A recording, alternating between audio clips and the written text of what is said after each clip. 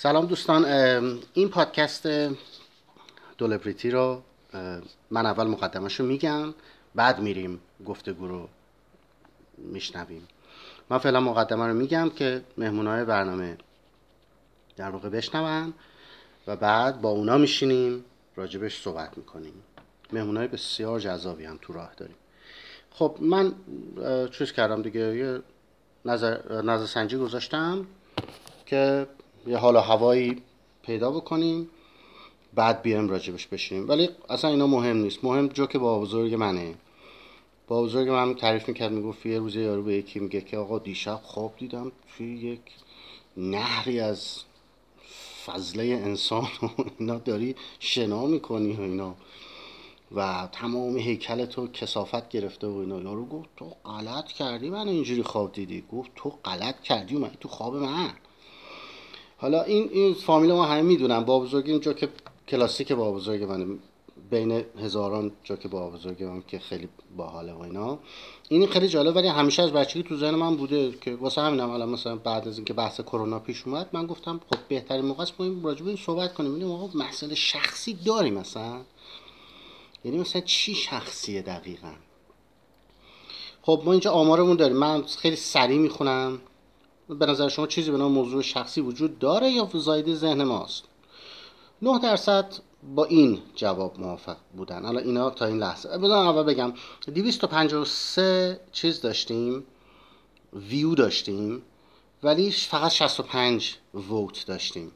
یعنی فارغ از این که این مسئله سیاسیه، نمیدونم مجلس و راست و چپ و فلان و اینا، خود این مشارکت ما تقریبا 65، حالا نمیدونم چند درصد، حالا خودتون حساب کنید. 65 نفر از 253 نفری که این بات رو دیدن اقدام به تعامل کردن که جواب بدن. یه عده خیلی زیادی که واقعا هم تاثیرگذاره اصلا شرکت نکردن. خود این که ما مشارکت میکنیم تو رأی‌ها تعیین کننده هست نیست، این اصلا سوال اساسیه. ولی حالا بیایم بگیم این گروهی که اصلا مشارکت دارن که متاسفانه خیلی کوچیکه این گروه به نسبت کسایی که دیدن، حالا کدورت‌های سیاسی و نمیدونم فلان که آخه چه فایده و اینا، ببینین چه تأثیری میذاره. یعنی که یه چیزی به نام موضوع شخصی، آیا اصلا ما مشارکت میکنیم مثلا این رأی بدیم یا نه؟ 9% گفتن که خیر، همه موضوعات تبعات اجتماعی دارن. یعنی این سر طیفو. بعد حالا یه خود طیف میاد این ورتر، 6% گفتن بله موضوع شخصی وجود داره ولی موارد خیلی نادرن و بی اهمیت. بعد 10% گفتن حتی موضوعاتی که به نظر شخصی میان اجتماعی هستن. اینا همه این ور طیفن دیگه. بلافاصله اون سر طیفو داریم، 24% گفتن که البته که وجود داره. خود کلمه البته میدونیم که تعیین میکنه که شما چه رأی بدین. حالا خود من راجع به خود طراحی این باتم صحبت خواهم کرد توی گفتگومون، ولی فعلا همینجوری یه کوچولو اشاره میکنم. بعد 7% گفتن که بله وجود داره، مثل عادتهای شخصی. خب بله وجود داره مثل عادتهای شخصی، اینو چون تو بات هست خب 7% رفتن اونجا. بعد بلافاصله این ور طیفو داریم، عادتهای شخصی هم روی دیگران تاثیر میذارن پس شخصی نیستن. این پاسخ به اون 7%. 6% اینو گفتن. بعد بلافاصله دوباره همون ور طیف هستیم، کوچکترین ذهنیت بشر هم در رفتارش تاثیر میذاره بنابراین شخصی نیست. 9% هم به این رأی دادن. اینا اون سر طیف بودن. دوباره میریم به این سر طیف، چطور میتونه وجود نداشته باشه؟ من کلی مثال براش دارم. 4% مثالی ارائه داده نشده توسط بات ولی تصمیم گرفته شده. 4% هم این تصمیم گرفتن. بعد 35% اون یکی تصمیم گرفتن. بسیاری از وجوه زندگی ما به هیچ کس ربطی نداره بنابراین موضوعات شخصی وجود دارن، مثل جای خالی. 35% به این جواب مثبت دادن، یعنی اینو انتخاب کردم. رأیگیری رو از نوعی انتخاب کردم که قابل ریترکت کردن باشه. یعنی شخص میتونه بالای همین روی خود سوال یک تپ بکنه، یه دونه منو باز میشه نوشته ریترکت ووت، یعنی میتونه رأیشو عوض کنه. همین الان خود من که رأی یکی این رأی رو دادم میتونم بزنم رأیمو پس بگیرم اون یکی رأی بده. یعنی خیلی مهمه ها. یعنی اینکه مسئله بات توی تلگرام خیلی مهمه که آقا شما بتونید رأیتو عوض کنید. شما دو جور بات داریم تو تلگرام. بنابراین تو الان هر چی رأی دادین میتونین برگردین و عوض کنین. خود این یه چیز پدیده جالبیه. خب موضع من تقریبا از لای حرفا مشخصه دیگه که موضع من چیه، یعنی که من کدوم یکی اینا رو رأی دادم، چون به عنوان خود طراح چیز. ولی اومدم پایینتر دوباره رأی یه ذره بازترش کردم، سوال کردم، گفتم بهتره که سبک زندگی هر کسی توسط تا 3 نقطه تعیین بشه. حالا جواب اینه که 1% گفتن دولت یا حکومت تعیین کنه، 14% گفتن نخبگان، دانشمندان، متفکرین و روشنفکران، 1% گفتن خانواده، دوستان و اطرافیان، 3% گفتن مذهب، فرقه یا دینی که شخص اون رو پذیرفته، 81% گفتن خود شخص، 2% گفتن قانون رایج کشور، 13% گفتن قوانین مورد توافق سازمان‌های حقوق بشری. یعنی خود این خیلی جالبه، خود این نظرسنجی، این نتایج آدم میاد اینا رو، من نمیخوام وارد تحلیل بشم اینا، فکر کنم 10 ساعت تحلیل رو اینا میشه کرد. فقط میخوام بگم که تحلیلی وجود داره تو این زمینه که چرا یه نفر میگه خود شخص، یا میگه بسیاری از وجوه زندگی ما به هیچ کس ربطی نداره. اینا تعیین کننده است. از یه طرف کرونا، از یه طرف مسائل شخصی. مسائل شخصی آدما اصلا شخصی چی هست؟ مثلا چی شخصیه؟ عادتهای طهارت گرفتن، چون همه که یه جور طهارت نمیگیرن، همه یه جور دستشویی نمیرن. نگاه کردن، مثلا شما به یه نفر نگاه کنید، 5 ثانیه نگاه کنید یا 15 ثانیه نگاه کنید. حالا به خود شخص نگاه کنید یا به زعم خودش، به مایملکش، مثلا به زنش نگاه بکنید یا به شوهرش نگاه بکنید یا به بچهش نگاه بکنید. و سن اون بچه تأثیر گذاره روی این موضوع. بچه تو چند سالگیه، مثلا اگه نوزاد باشه نگاه کردن بهش چه معنی میتونه داشته باشه، اگه بچه 7 8 ساله باشه نگاه کردن میتونه چه معنی داشته باشه. همه اینا خب میگم موضع من مشخصه، بنابراین خیلی هم نمیخوام پنهانش بکنم، ولی خیلی هم تون نمیرم، چون که میخوام مقدمه چینی کنم برای گفتگومون دیگه. چون مهمونای من طوری انتخابشون کردم که این گفتگو چیز باشه دیگه، حرکت داشته باشه، وگرنه اگه مثل من فکر کنن که قطعا دعوت نخواهند شد. چون دارم توی کسایی که دوستان میدونم الان کی مخالفه، که اون مهمونامو طوری انتخاب کردم که حالا وقتی پادکست اصلی رو بشنوین متوجه میشین. ولی من فعلا فقط دارم شخ میزنم، به خاطر اینکه دوست دارم موقعی که میشنوین خود این ور قضیه رو هم دیده باشیم. ظاهر قضیه اینه که عموم مردم به یه چیزی به نام مسئله شخصی، به من به خودم ربط داره، به شما ربط نداره، اینا معتقدن. اومدن کرونا خیلی باعث میشه که این بحث باز بشه که آقا کجاست این مرز شخصی، کجاست؟ یعنی کجاست که من میتونم مثلا بگم از اینجا به بعدش دیگه به شما ارتباط نداره. مثلا تو زندگی فضای عمومی چیه اصلا؟ فضای شخصی چیه؟ مشاع چیه تو آپارتمان؟ مثلا آیا مثلا جلوی در آپارتمان، جلوی در واحد مشاع یا مشاع نیست؟ اگه مشاعه مثلا آیا من میتونم یه گل بذارم اونجا، یا اینکه کفشامو بذارم، یا مثلا پادری من اگه روش عکس مثلا اسب باشه یا عکس مثلا سکسی باشه، مثلا اوکی دیگه، چون مشاع دیگه. چون باید یه بار دیگه اینا رو راجبش صحبت کنم. کرونا اصلا برای همینه من دارم اینجوری نگاه میکنم و کار کرده کرونا رو کار دارم. این که اصلا بعضیا میگن آو اینا بمبای میکروبی فلان، اصلا مهم نیست برام، من کار کردش فقط نگاه میکنم. کرونا یا وبا یا طاعون اینا میان و یه کار کردایی دارن، اینکه جامعه چه واکنشی نشون میده. نشون میده که ما اصلا چجوری فکر میکنیم راجع به این قضايا. شخصیه دیگه، دستکش شخصیه دیگه، میتونم دستم نکنم. بریم جلوتر. سوالایی که تو فرهنگ ما خیلی رایجه: بابا چی کار است؟ مامانت لاغره یا چاقه؟ یا مثلا حقوق چقدره؟ اینجا رو اجاره کردین یا خریدین؟ یه علمی هست به نام پراکسیمتکس یا همچی اسمی، یادم رفت. پراکسیمیکس، آره پراکسیمیکس درست میگم، الان نگاه میکنم چک میکنم، همین که دارم حرف میزنم چک میکنم. پراکسیمیکس فکر میکنم راجبه اینه که آقا اصولا ما داریم مثلا این فضای شخصی کجاست، یعنی از کجا به بعد میشه نزدیک شد. مثلا اگه توی مترو شما بغلتون یه نفر باشه، اگه شونش به شونه شما بخوره چه حسی دارین، یه بار بخوره یا اینکه بذاره همونجا بمونه چه حسی دارین، بعد نزدیکتر بشه چه حسی دارین. نه، یه چیزی انگار به نام فضای شخصی وجود داره. خب ولی خیلی باید راجبش فکر کنیم. چیه این اصلا؟ شخصیه یا کجا شخصیه؟ به حضور شما عرض بکنم که مثلا عقاید سیاسی و اینا مثلا میتونه شخصی باشه، عقاید مذهبی میتونه شخصی باشه، مثلا صدای ناقوس کلیسا میتونه شخصی باشه، طرفدارای یه تیم فوتبال اگه تو استادیومن میتونیم بگیم شخصیه، ولی اگه بیان تو اتوبوسن و دارن از استادیوم برمیگردن یا دارن میرن به استادیوم، اونجا چقدر شخصیه؟ مثلا یه نفر میبینه میگه مثلا چه خبر، میگه دیروز رفتم باشگاه فلان، بعد که دیگه چه خبر. این مثال یکی از دوستا فرستاده بودن رفتم بیرون فلان، بعد رفتم دستشویی، بعد تو دستشویی مثلا نوع با دیتیل کامل که چجوری دستشویی کردم دستمو کردم دماغم. این مثالی بود که دوستمون گفته بود در ارتباط با اینکه هست چیزای شخصی وجود دارن. گفت بله چیزای شخصی وجود داره. من گفتم چه مثالی میتونی بزنی؟ گفت مثلا دستمو کردم دماغم، در آوردم گذاشتم تو دهنم، این شخصیه. من گفتم در پاسخ که خب بذار ببینیم شخصیه واقعا. آیا در پاسخ به این بحث من شما این رو الان ساختی؟ از دوستم پرسیدم.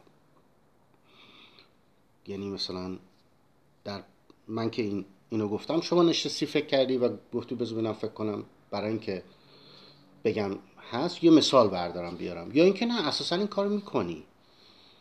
خب این مهمه دیگه. ببینید یه نفر هست که اساسا دستشو میکنه دماغش، میکنه دهنش.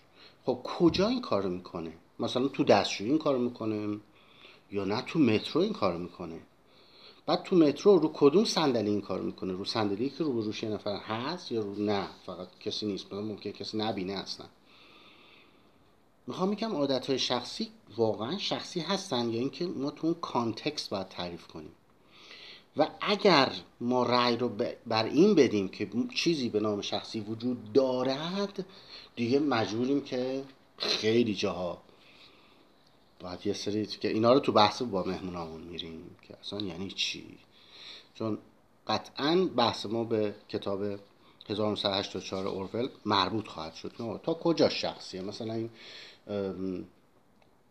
چه میدونم دوربین مثلا مداربسته مثلا این شخصیه واقعا یا جو عمومیه اینجا؟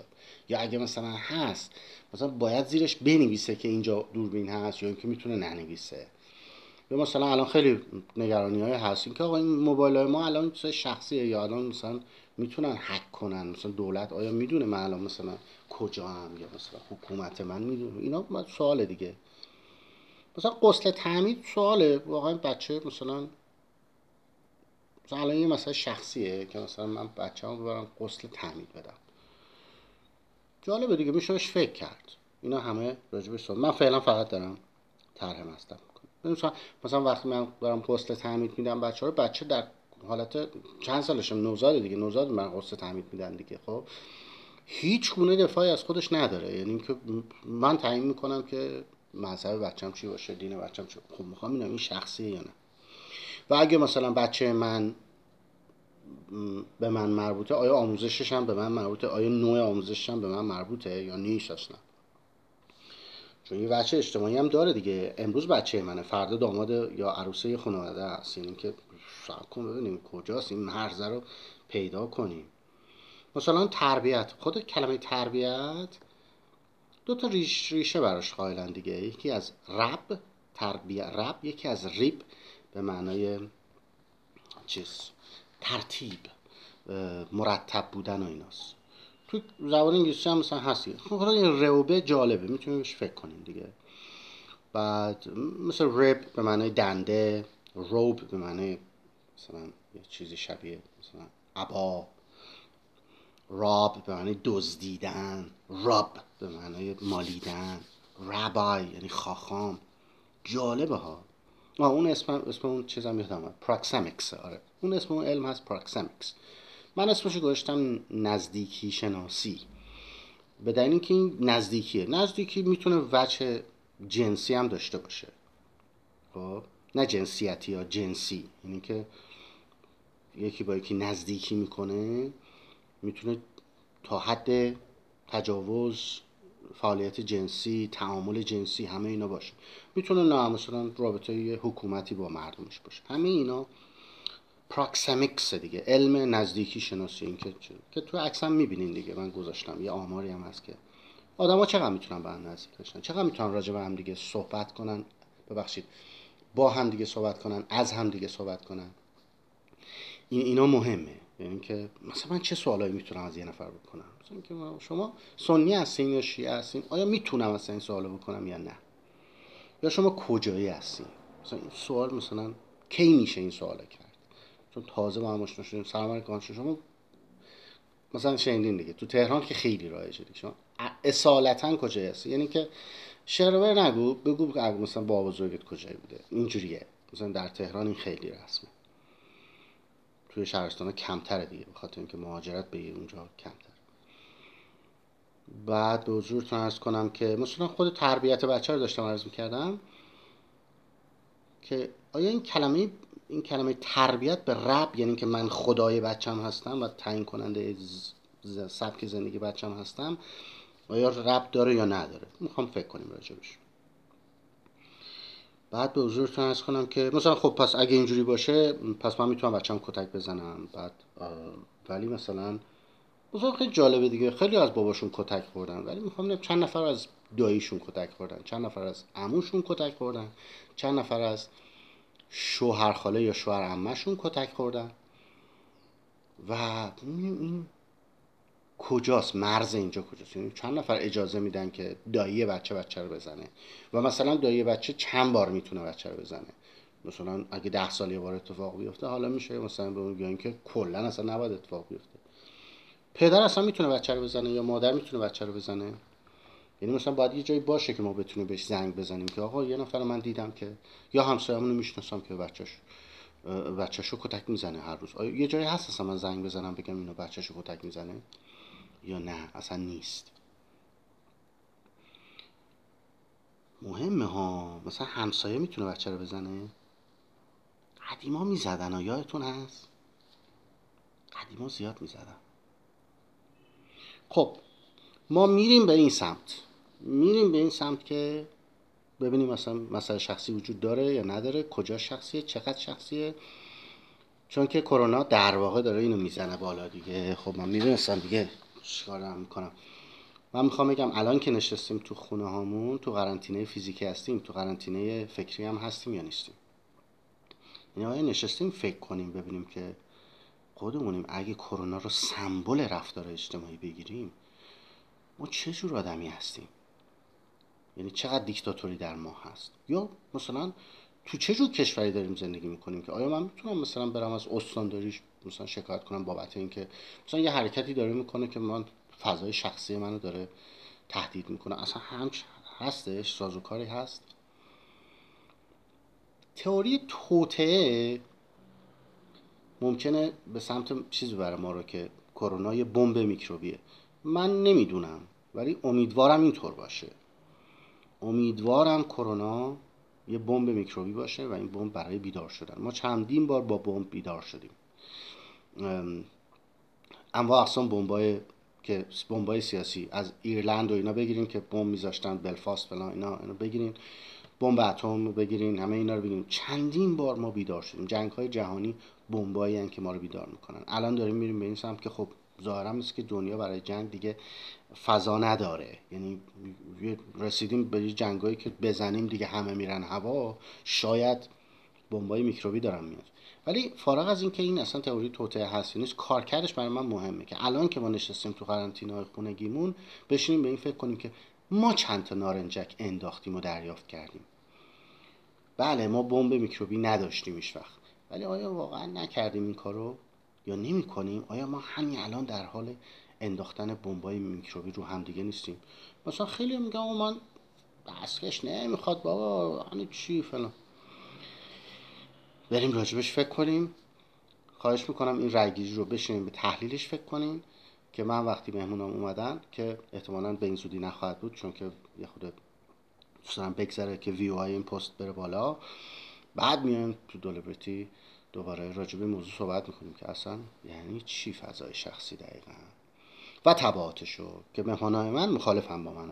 خب میخوام اونم بشنویم که اگه ما بگیم که نه فضای شخصی وجود ندارد چه اتفاقایی خواهد افتاد، که قطعا میخوریم به